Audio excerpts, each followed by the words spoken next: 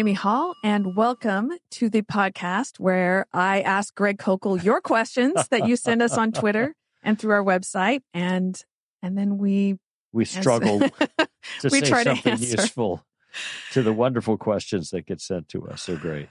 So here's the first question from Jackson. Would the gospel be good news if hell didn't exist?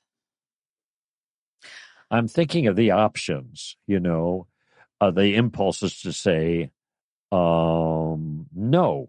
But depending on one's theology, hell isn't the only bad news for people who are not forgiven. Okay?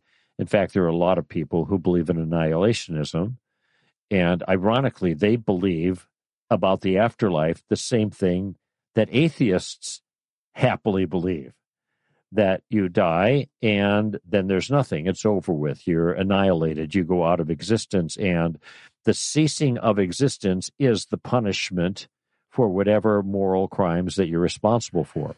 Okay?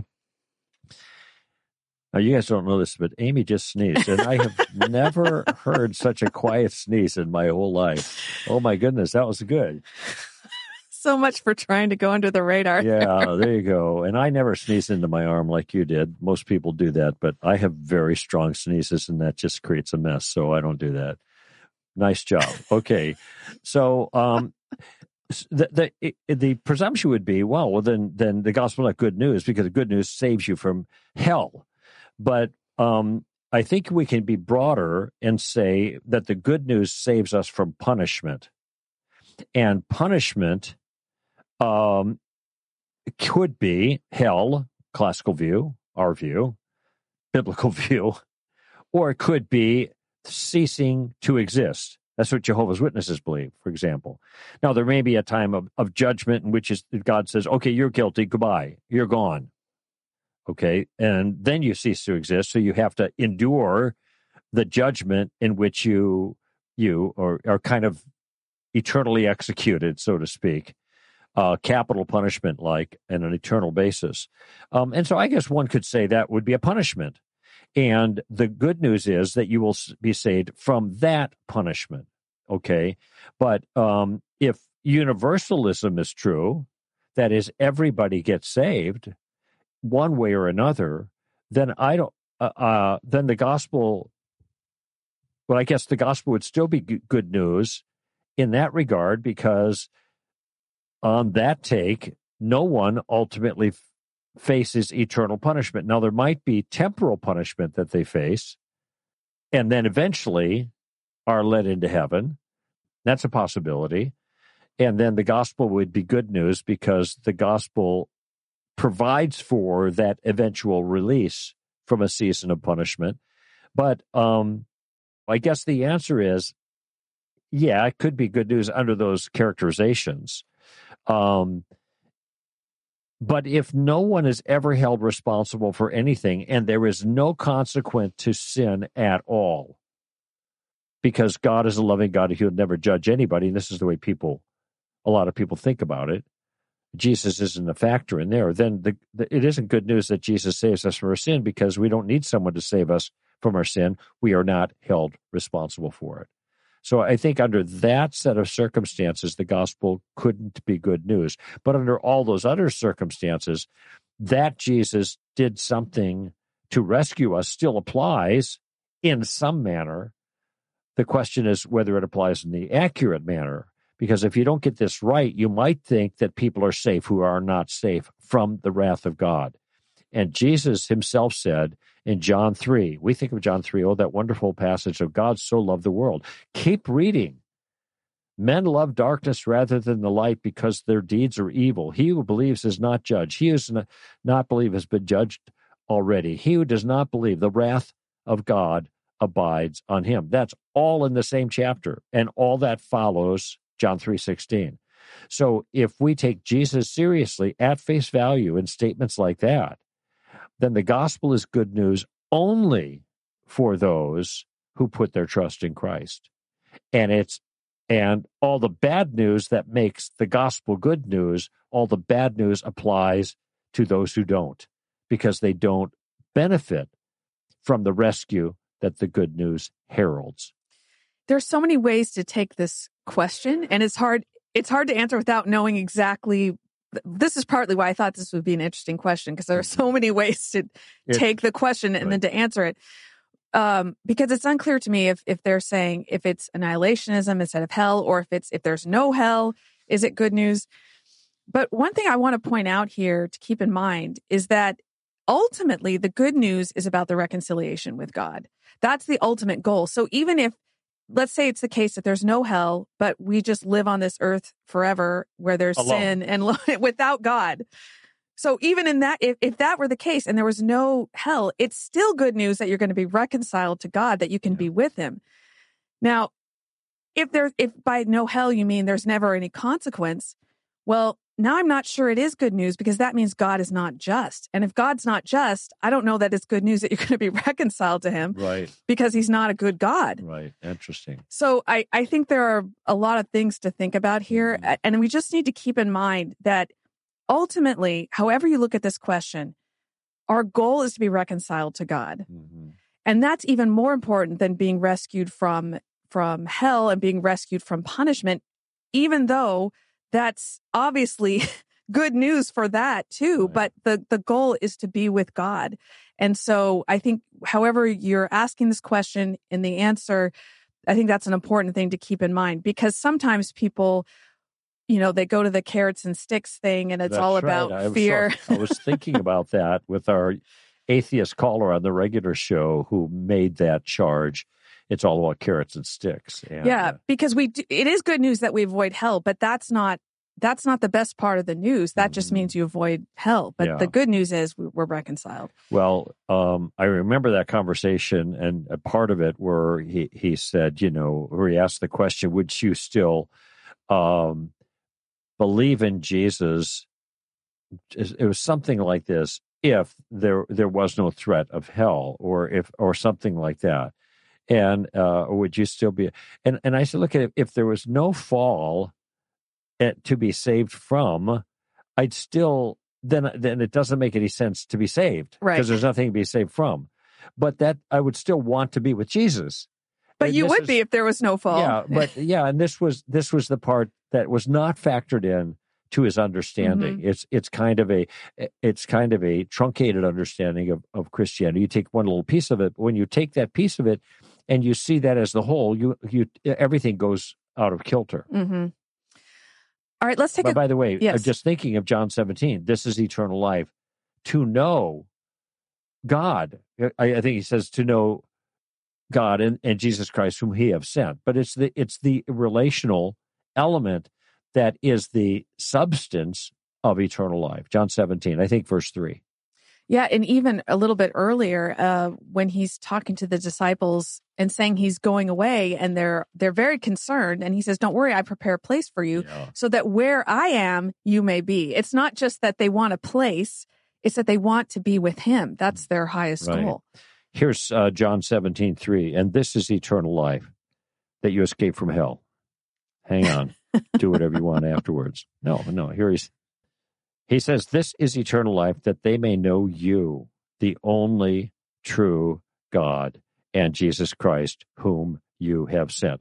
By the way, I'm realizing as I'm looking at different passages that I'm seeing more and more passages that make it clear that inclusivism is false.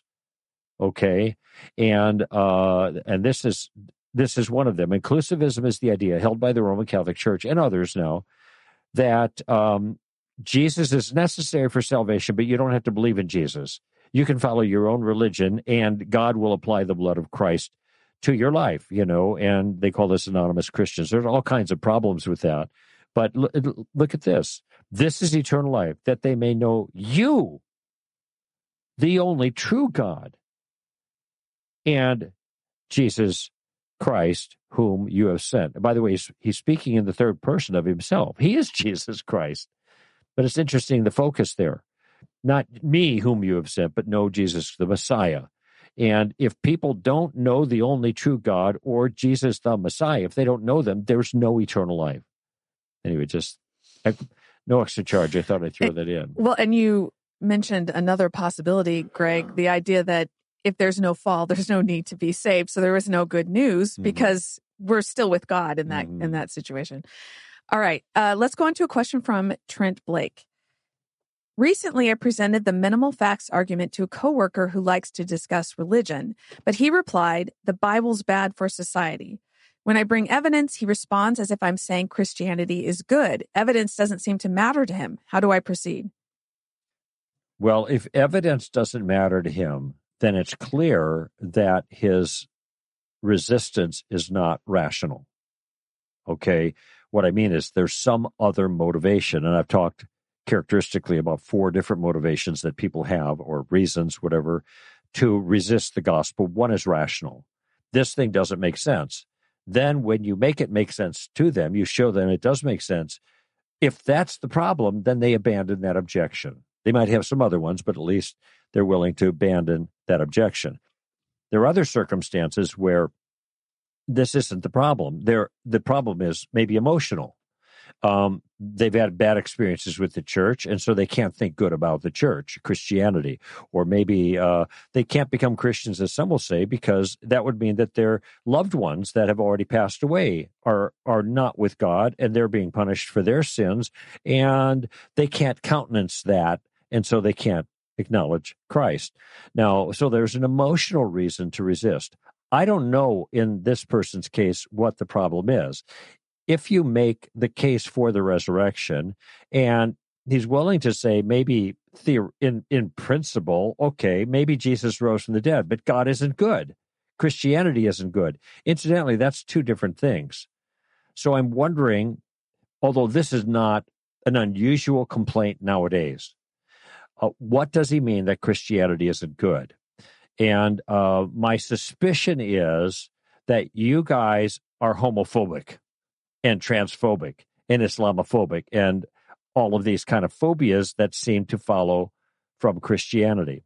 Now, part of the, I think, challenge that we have nowadays in light of these kinds of objections, Christianity is not good, your God is not good, it doesn't matter if he exists or not, it doesn't matter if Jesus rose from the dead, irrelevant. If we can't do whatever we want, especially sexually, then that's not good. Okay, now you see there's something totally different there. There is a kind of a narcissistic, self-centered demand for personal autonomy, and the only thing that's good is if people get to live the way they want to live. That's their definition of goodness. You do you. It's expressive individualism, and we've talked about that before. So I think that's a really tough nut to crack. It's kind of like, how do you get through to a person who is completely rebellious against the truth because they won't bend the knee, they refuse to do that? Okay, those people aren't reachable. I mean, this would be my conclusion, unless something else happens in the life of God reaches them. Jesus ran into all kinds of people like that. Think about John chapter 11 and Lazarus being raised from the dead. And here is Lazarus raised from the dead, and the Jews, knowing that Jesus raised Lazarus from the dead, decided they wanted to kill Jesus. We got to kill this guy. He keeps doing these incredible miracles, and he gets his following. We got to kill this guy. But they not only plotted to kill Jesus, they also plotted to kill Lazarus. It's in the next chapter. Wait a minute. He's the walking, breathing testimony that Jesus is who he claims to be. Don't you get it? No, they didn't. It's unbelievable unbelief. They have to kill Lazarus too. And from what I could tell, God could do anything he wants in anybody's life, obviously. But in this, the course that these people are on is that they're going to deny every piece of reasonable evidence and not deny it. They're going to disregard it. It does not matter. Here's what makes them tick. I want what I want when I want it. And that's all that matters to me. Okay, you're going to get what you want, when you want, how you want it, for a brief period of your existence, and then you're going to get nothing you want for the rest of eternity. In fact, you're going to get a whole bunch of stuff you don't want. But that's your trade. So as I look at this question, I think what might be part of this, and I think it plays into everything that you're saying here, But I think what's key here, he says, in response to the facts, he says the Bible's bad for society, which indicates, he's got pragmatic reasons for rejecting the Bible. And then when Trent says, when I bring evidence, he responds as if I'm saying Christianity is good, as if he's responding to the pragmatic argument. To me, what that says is that this guy does not understand the claim that we're making. I mean, it could be that he's purposefully not understanding the claim we're making, or it could be that he has just been so catechized by society to think of religion in a certain way that he's not hearing the argument you're making. And so that's why he's responding as if you're making a pragmatic argument when you're making a truth argument. So maybe one way to proceed would be to say that, it doesn't seem like evidence matters to you. And that's really interesting to me because I just wonder what your view of religion is. What do you... Christian religion. Well, no, I just mean religion in general. Okay. Is it something that is there a truth about religion, like an objective truth? Like there's a table sitting here and we're in a building and there's objective truth about reality of spiritual reality? Or is it your belief that we find things that help us get through life and make the world a better place, and that's our goal, just to pick certain ideas that make us feel good and make the world a better place? Because those are two very different views. And if he's thinking that you're making a pragmatic argument, then I think this could definitely be where he is missing the boat. So before you even make arguments for truth, you need to help him to understand that that's the kind of argument you're making, because he's not hearing you, that you're making an argument for truth. So if you can help him to understand that you're talking about objective spiritual reality and that you think there is one and that we need to find it, and then you make your case, then at least he might understand better what the claim that you're making. That's a good point, and that had not occurred to me. I did think of this, though, when he made the comment about Christianity is not good for society. A series of questions. Is slavery good for society? No. Who stopped slavery? On balance, well, it was Christians who stopped slavery. Is education and literacy good for society? For the world? Yes. Who is responsible for literacy in the world? It turns out it's Christians, Christian missionaries that went all around the world and translated languages so people can read the Bible. Now, he might not like the idea that people read the Bible, but the point is, this is how people learned to read and got their languages in a form that could be used in commerce and things like that. I have two books at home. The first one that I recall the name of is called Under the Influence, because it's an easy to remember name, and talks about the impact of Christianity on culture and societies and whatever. There's another one that's like that. I just can't remember the name right now. I'm not sure if Rodney Stark has written something along this line or not, because he's an historian, but maybe one of the books is by Stark. But the point they're making is, when you look back historically, you see whatever salutary impact was made on culture, it was made largely by Christians living out a Christian worldview. And incidentally, this includes the whole enterprise of science. The whole enterprise of science. And it was birthed in Western civilization, principally Western Europe, and because of their understanding of the nature of reality as committed theists, okay, and actually as committed Christians. Although if you some don't, like Newton doesn't pass the theological test on every single Orthodox Christian idea like the Trinity. Nevertheless, they were part of that Christian worldview that then was the foundation for even the scientific method. So if the question is Christianity is bad for culture, historically that has not been the case. Now, somebody can point to things like the Crusades, okay, or religious wars or something like that. It is interesting to me that they got to go back like 500 years or 1,000 years in the case of the Crusades or the Inquisitions to crab about things Christians did. But what's interesting to me, and this needs to be taken into consideration, is when Christians act like Christians. In other words, when they do Christianity instead of some corrupted form of it, and that's easy to see based on what Jesus taught and what the New Testament teaches. then great things happen. When people who call themselves Christians do bad things, it's because they're not following the rules.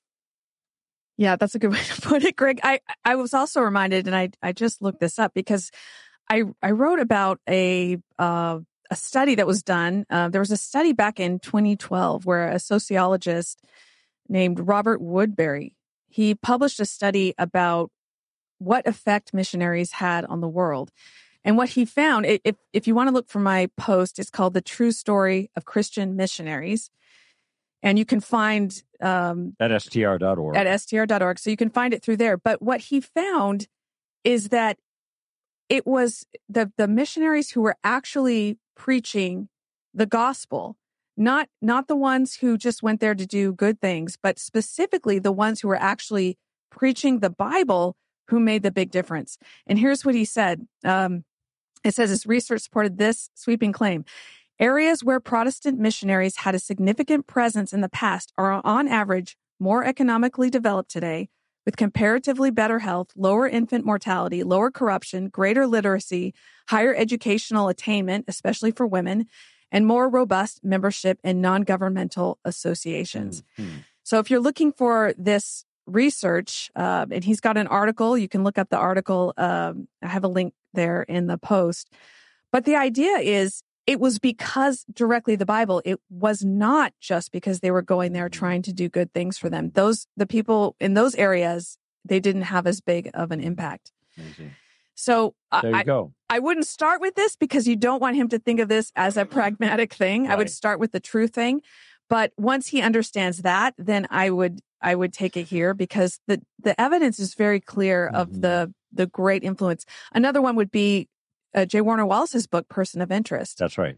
And he talks about all the ways that Jesus has influenced society. Yeah, that's right. And he goes into detail, quite a bit of detail on the scientific things as well in that one. All right, that's all we have time for today. Thank you, Jackson. Thank you, Trent. We love hearing from you. Send us your question on Twitter with the hashtag STRask or go through our website on our podcast page, and we look forward to hearing from you. This is Amy Hall and Greg Kokel for Stand to Reason.